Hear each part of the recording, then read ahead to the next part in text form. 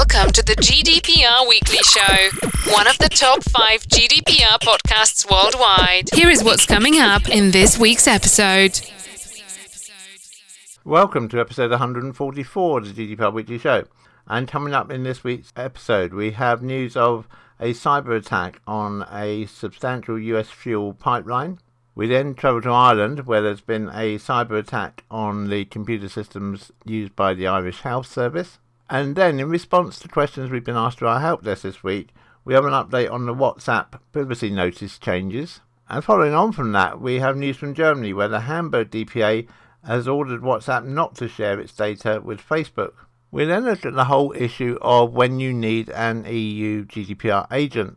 And that's become especially pertinent this week because a Canadian company has been fined €525,000 for not having a GDPR agent.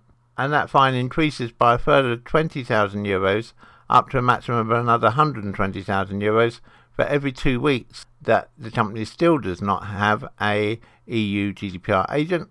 We then travel to Brent in northwest London, where it's emerged that a number of Brent councillors have not completed their mandatory GDPR training. We then have an update on EU COVID-19 vaccination passports, and specifically the verdict of the EDPB, which has now published its opinion on the use of such passports. And then we look at, so just how much is your personal data worth? We often talk about data being stolen here on the GDPR Weekly Show, but what's in it for the criminals? What do they get from it? Hopefully this short article will provide you with some answers. We then travel to the USA, where a presidential order has been signed introducing requirements for a software bill of materials. And finally this week we look at when is a market research company a data controller and when is it a data processor. So as always, a good mix of articles for you this week. We hope you find the articles useful and informative. If you have any feedback for us, please do email us at feedback@gdprweeklyshow.com. We do read every single piece of feedback we receive, and wherever possible we implement your suggestions for improvements into the show. However, due to the volume of feedback that we receive, it's not always possible to respond to each piece of feedback individually. Want to ask GDPR questions live? Come and join our GDPR surgery on Clubhouse, Thursday, 4 p.m. UK time. We begin this week with news of a major ransomware attack on one of the major fuel pipelines in the USA. DarkSide, a cybercriminal gang, say they took the major US fuel pipeline offline solely to make money and not to create problems for society. The US issued emergency legislation on Sunday after Colonial Pipeline was hit by a ransomware cyber attack. The pipeline carries 2.5 million barrels a day, which is 45% of the East Coast supply of diesel, petrol and jet fuel. The operator took itself offline on Friday after the cyber attack. Work to restore the service is continuing, although as we go to broadcast we understand that work is almost complete. On Monday this week, the FBI confirmed that DarkSide was responsible for compromising Colonial Pipeline's networks, saying that it was continuing to work with the firm and other government agencies on the investigation. The incident was so serious that it even got a mention by the US President Joe Biden when, during a speech about the economy at the White House on Monday, he said he'd been personally briefed on the situation and was being updated every day. The agencies across government have acted quickly to mitigate any impact on our fuel supply, he said. We're preparing to take additional steps depending on how quickly the company is able to bring its pipeline back up to capacity. When asked whether he believed there was Russian involvement in the attack, he said, "I'm going to be meeting with President Putin, and so far there is no evidence based on our intelligence people that Russia is involved." DarkSide posted a statement on its own website on Monday describing itself as apolitical. "We do not participate in geopolitics, do not need to tie us with a defined government, and look for our motives," the group said. The group also indicated it has not been aware that the Colonial was being targeted by one of its affiliates, saying, "From today we introduce moderation and check each company that our partners want to encrypt to avoid social consequences in the future." As a result of the cyber attack, US fuel prices at the pump rose 6 cents per gallon on the week to $2.96 per gallon for regular unleaded petrol. On Sunday, the US government relaxed rules on fuel being transported by road to minimise disruption to supply. This allowed drivers in 18 states to work extra or more flexible hours when transporting refined petroleum products. On Sunday, in a statement, Colonial said that although its 4 main pipelines remained offline, some smaller lines between terminals and delivery points were now operational. Quickly after learning of the attack, Colonial proactively took certain systems offline to contain the threat. These actions temporarily halted all pipeline operations and affected some of our IT systems, which we are actively in the process of restoring. Colonial said it would only bring the full system back online only when we believe it's safe to do so and in full compliance with the approval of all federal regulations. Despite there being no proven Russian government link with DarkSide, it is believed that the organisation is based somewhere in a Russian-speaking country, as although it has instigated cyber attacks worldwide, it has never yet attacked an organisation in a Russian-speaking country, including Russia, Ukraine, Belarus, Georgia, Armenia, Moldova, Azerbaijan, Kazakhstan, Kyrgyzstan, Tajikistan, Turkmenistan and Uzbekistan. If we get any further updates on this from Colonial, we will bring them to you in a future episode of the GDPR Weekly Show. You're listening to the GDPR Weekly Show with your host, Keith Budden. Our second article this week also involves a ransomware attack, but this time in Ireland, where the Irish Health Service IT systems were shut down following a ransomware attack. Outpatient appointments at one of Ireland's biggest hospitals have been cancelled amid the ongoing incident. Ireland's healthcare service has been forced to close down its computer systems due to a significant ransomware attack. The Health Service Executive, HSE, confirmed on Twitter on the 14th of May that it had shut down IT systems as a precaution due to the ongoing situation. There is a significant ransomware attack on the HSE IT systems, the Irish Health Service said. We have taken the precaution of shutting down all our IT systems in order to protect them from this attack and to allow us to fully assess the situation with our own security partners. The Health Service said more information on the cyber attack will be published as it becomes available and reassured the public that vaccinations will continue to go ahead as planned. Vaccination registration services will also continue despite the disruption. Speaking to Irish television broadcaster RTE, HSE Chief Executive Paul Reid said cybersecurity staff were working hard to contain the issue. Healthcare IT systems at both the local and national level have been impacted by the cyber attack, he said. It's understood that Rotunda Hospital in Dublin has cancelled scores of outpatient appointments, including maternity appointments. In a statement, the hospital clarified the situation, noting that exceptions will be applied to patients who are 36 weeks pregnant or later. The Health Service said that members of the public should still attend hospitals if they were faced with an emergency situation. This is an ongoing incident, and if we receive any update from either the Irish Healthcare Service or the Irish Data Protection Commissioner, we will of course bring you an update in next week's GDPR Weekly Show. Stay home, stay safe. We've had a number of inquiries to our help desk this week about the WhatsApp privacy notice update, which is being forced, some say, on WhatsApp users over the next few weeks, and whether people should agree to the new privacy notice or not.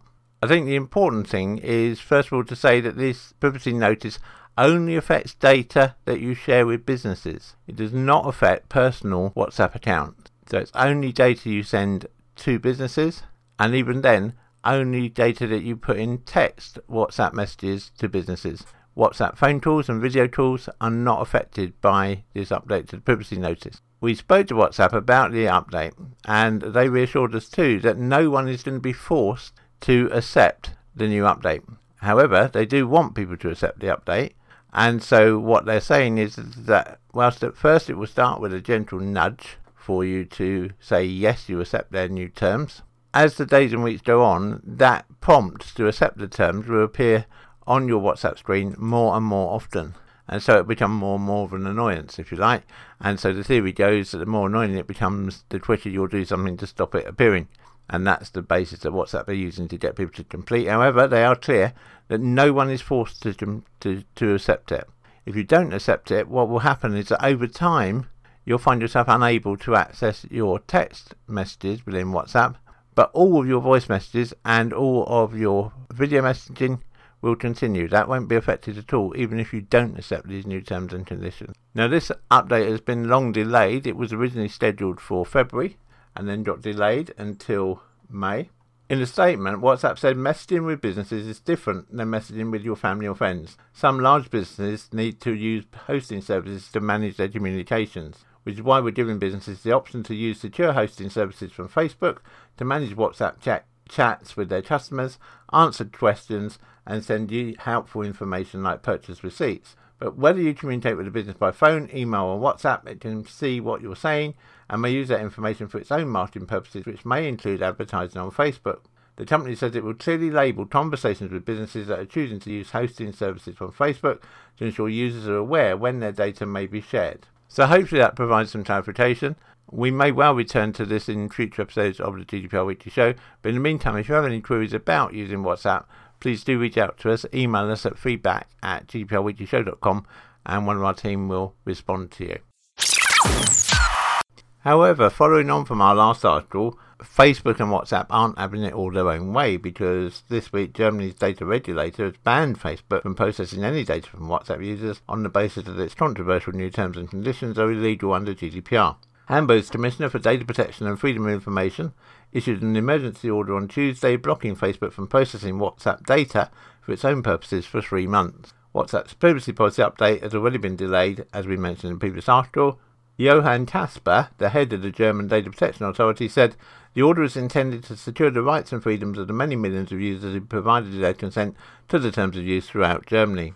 The global criticism of the new terms of use should give rise to a fundamental rethink of the consent mechanism. Without the trust of users, no database business model can be successful in the long term. When Facebook acquired WhatsApp back in 2014, it said it wouldn't share data with the service, but since then it has struggled to make WhatsApp make money. In regards to the Hamburg DPA's order, WhatsApp said it is based on a fundamental misunderstanding of the purpose and effect of the update and therefore had no legitimate basis. Our recent update explains the options people have to message a business on WhatsApp and provides further transparency about how we collect and use data, a spokesperson for WhatsApp said. As the Hamburg DPA's claims are wrong, the order will not impact the continued rollout of the update. We remain fully committed to delivering secure and private communication for everyone. Want to ask GDPR questions live? Come and join our GDPR surgery on Clubhouse, Thursday, 4 p.m. UK time. If you're a regular listener to the GDPR Weekly Show, you have heard us talk a number of times this year about the need for companies that don't have a permanent place of business within the EU to appoint an EU agent for GDPR purposes. While thanks to COVID and also Brexit, of course, being new, the regulators have taken a fairly relaxed approach to this up to now, they're starting to get tough, and the first country to do that has been the Netherlands, where this week the Dutch Data Protection Authority imposed a €525,000 fine on a company thought to be based in Canada over its failure to designate a EU GDPR representative. Just a reminder, under Article 27 of GDPR, controls or processes that are not established in the EU but nevertheless process EU citizens' personal data for the purposes of offering goods or services or monitoring the behaviour of those citizens must designate in writing a representative in the Union. The designated representative must be based in an EU country where the data subjects whose personal data are processed in relation to the offering goods or services to them or whose behaviour is monitored are based. Tasks of the designated representative include liaising with data subjects and regulators. The obligation to appoint a representative does not apply to any bodies in the public sector. The company in question in this particular case in the Netherlands is a website called locatefamily.com, which is a platform that allows users to search for the contact details of people they've lost track of. The DPA's attention was drawn to the company after a series of complaints about the company were raised with its office. Locatefamily.com told the regulator that it had no business relationships in the European Union, is not situated in any country of the European Union, and that it also does not offer goods or services to the European Union. However, a DPA investigation determined that the company's processing of personal data was subject to GDPR, and the company ought to have designated an EU-based representative. The company was given 12 weeks to remedy its breach. If it does not designate an EU data representative in that time, it faces a further fine of €20,000 for each fortnight that then passes without action, up to a total of €120,000. Now, this situation is especially pertinent, of course, here in the UK, because since Brexit, UK GDPR and EU GDPR are not the same, although technically they still maintain an awful lot of similarities. However, it does fall on UK companies who deal with EU citizens who don't have a permanent EU place of business to appoint an EU agent. And this fine now perhaps demonstrates that it is going to become financially important for you to do that. Fortunately, here at the GDPR Weekly Show, we are well set up to provide those EU representative services for you. So if you would like us to do that, please do get in touch with us using the contact details that are coming up right now. Contact us on helpdesk@gdprweeklyshow.com or phone us on 0800 808 5312. to Brent in northwest London now, where it's emerged that almost half of Brent councillors have yet to complete their mandatory GDPR training. A report presented to Brent Council's Audit and Standards Advisory Committee on May the 11th showed 29 councillors still had work outstanding on the GDPR issue. In a statement, the council said that it was aware that a number of councillors still had to complete their GDPR training, and that whilst the pandemic had prevented the normal training procedures within the offices of Brent Council being performed, it was now looking at how this training for GDPR could be delivered remotely so that the councillors could bring their GDPR training up to date. As the restrictions around COVID-19 and movement gradually recede, we've covered several times here on the GDPR Weekly Show about ideas for essentially vaccine passports. And this week, the European Commission announced its plan for a COVID-19 Digital Green Certificate Framework.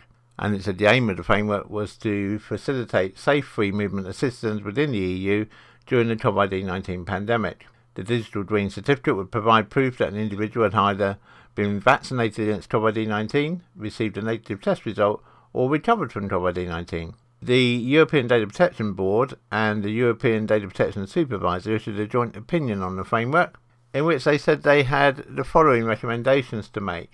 On categories of personal data, they said that while Annex 1 of the framework sets out categories and data fields of personal data that would be processed under the framework, the joint opinion emphasises that the justification for the need for such data fields should also be included in the framework, as well as developing more detailed data fields, i.e. subcategories of data, under the already defined categories of data. These revisions will help ensure that the framework is consistent with several GDPR principles, including data minimisation, purpose limitations, and impact assessment. The joint opinion then turns to the adoption of adequate technical and organisational privacy and security measures in the context of the proposal. The joint opinion highlights that the framework should explicitly state that controllers and processors of personal data shall take adequate technical and organisational measures to ensure a level of security appropriate to the risk of processing in line with Article 32 of GDPR. Also included, the joint opinion suggests the establishment of processes for regular testing, assessment and evaluation of the effectiveness of the privacy and security measures adopted, as well as including language in the framework consistent with GDPR to prevent confusion and ensure relevance. Finally, the joint opinion notes that adoption of privacy and security measures should be taken both at the time of determination of the means of processing as well as at the time of processing itself. Turning then to identification of controllers and processors, the joint opinion recommends that the framework specify the list of all entities foreseen as being acting as controllers, processors and recipients of data in the member state. Identifying these entities will provide EU citizens with an understanding of who they may turn to for the exercise of their data protection rights under GDPR, including in particular the right to receive transparent information on the ways in which their subjects' rights may be exercised with respect to the processing of their personal data. Turning then to transparency and data subjects' rights, the opinion says that the personal data related to the framework is particularly sensitive. As a result, the opinion urges the European Commission to ensure that the transparency of the processes are clearly outlined for citizens to be able to access their data protection rights. Turning to data storage, the joint opinion notes that to ensure GDPR principles surrounding data storage principles, e.g. storing data no longer than necessary for the purposes for which it was processed, in the context of the framework where possible, the framework should explicitly define, and if that's not possible, then at least provide the specific criteria used to determine what the storage period for the data will be. And then finally, on international data transfers, the joint opinion recommends explicitly clarifying whether and when any international transfers of data are expected, including any safeguards to ensure that third countries will only process the personal data exchanged for the purposes specified within the framework. Now, of course, the EU and the UK are not alone in looking at vaccine passports. There's also action taking place in the USA to establish a vaccine passport. There, the technology, which has been labelled the Common Pass, will help individuals when travelling globally to demonstrate their COVID-19 status. It's worth noting, however, that some states are actively banning vaccine passport technology and requirements. For example, just last week in Florida, Governor Ron DeSantis signed into law legislation prohibiting businesses, schools and government offices from requiring proof of vaccination with fines of up to $5,000. But in general, public support of vaccine passports in the US seems to vary by activity. Polls have shown that the majority of Americans support proof of vaccinations for travel by airplanes and attending events with large crowds. However, they're less supportive of proof of vaccination at work or for staying in a hotel or dining at a restaurant. Doubtless this is an issue which we will come back to again in a future episode of the GDPR Weekly Show. But if you have any comments about the idea of vaccination passports, we'd love to hear them. So please do send any comments by email to feedback@gdprweeklyshow.com. Stay home, stay safe. We often talk about data breaches and data being stolen, but have you ever really thought how much your data is worth? Well, this week the results of a survey were published in the USA, and some of the figures are interesting. For complete credit card details with an account balance up to $1,000, that's worth around $150. But if your account balance is up to $5,000, then that information is worth up to $240. Stolen online banking logins with a minimum of $100 in someone's account are currently changing hands for about $40, while stolen online banking logins with a minimum of $2,000 on the account are changing hands for around $120. Turning to PayPal, stolen PayPal account details are changing hands for around $30 a time. But if the PayPal account has a PayPal balance of between $1,000 and $3,000, then those details change hands for around $340 a time. And then looking at social media, a hacked Facebook account, that's going to get the perpetrator around $65, a hacked Instagram account around $45, a hacked Twitter account around $35, and a hacked Gmail account around $80. So as you can see, if someone's going through a lot of effort and they're only getting details of one or two people, it's probably not a good reward on their effort. But obviously if they are able to steal the data of thousands of users, then those sums rapidly mount up. As always, perhaps it's a good incentive to make sure that all your data is kept securely. And of course that's one of the key principles of GDPR. You're listening to the GDPR Weekly Show with your host, Keith Budden. There was an important development for software developers in the USA this week when a new presidential executive order was signed, highlighting the need to enhance the software supply chain as one of the measures of improving the nation's cybersecurity. The executive order solidifies a previous announcement about what companies must disclose to the US government when a data breach occurs. Like the rules already in place in the state of California, these new rules will shield software developers from legal liabilities associated with a data breach disclosure. However, due diligence is required on behalf of software companies, which includes evidence collected and shared with federal law enforcement. A significant part of the disclosure is what's known as a software bill of materials, a comprehensive inventory of all included software components, both internally developed, third-party and open source. So, put plainly, a software bill of materials is a list of all software components used in a software product. The increase in use of third-party and open-source code means that most software released today is comprised of software developed internally and externally from the company releasing it. Any quality and security issues in these reused components live on in the new product and as such expose a risk that remains hidden to the end consumer.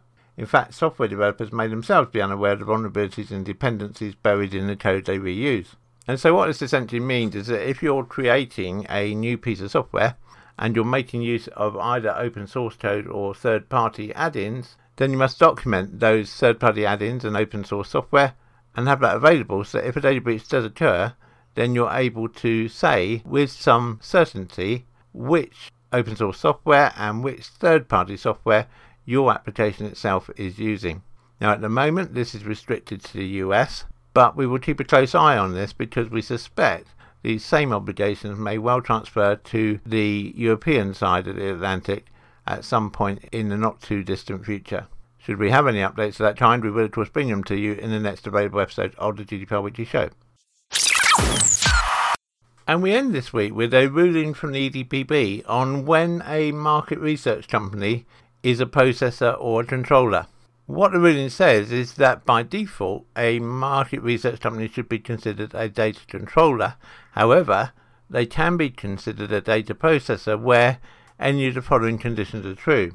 Assuming that the market research company are retained by a third-party company to provide insights regarding a specific issue, the market research company would not determine the purpose of processing, and therefore the data controller would be the company commissioning the market research company.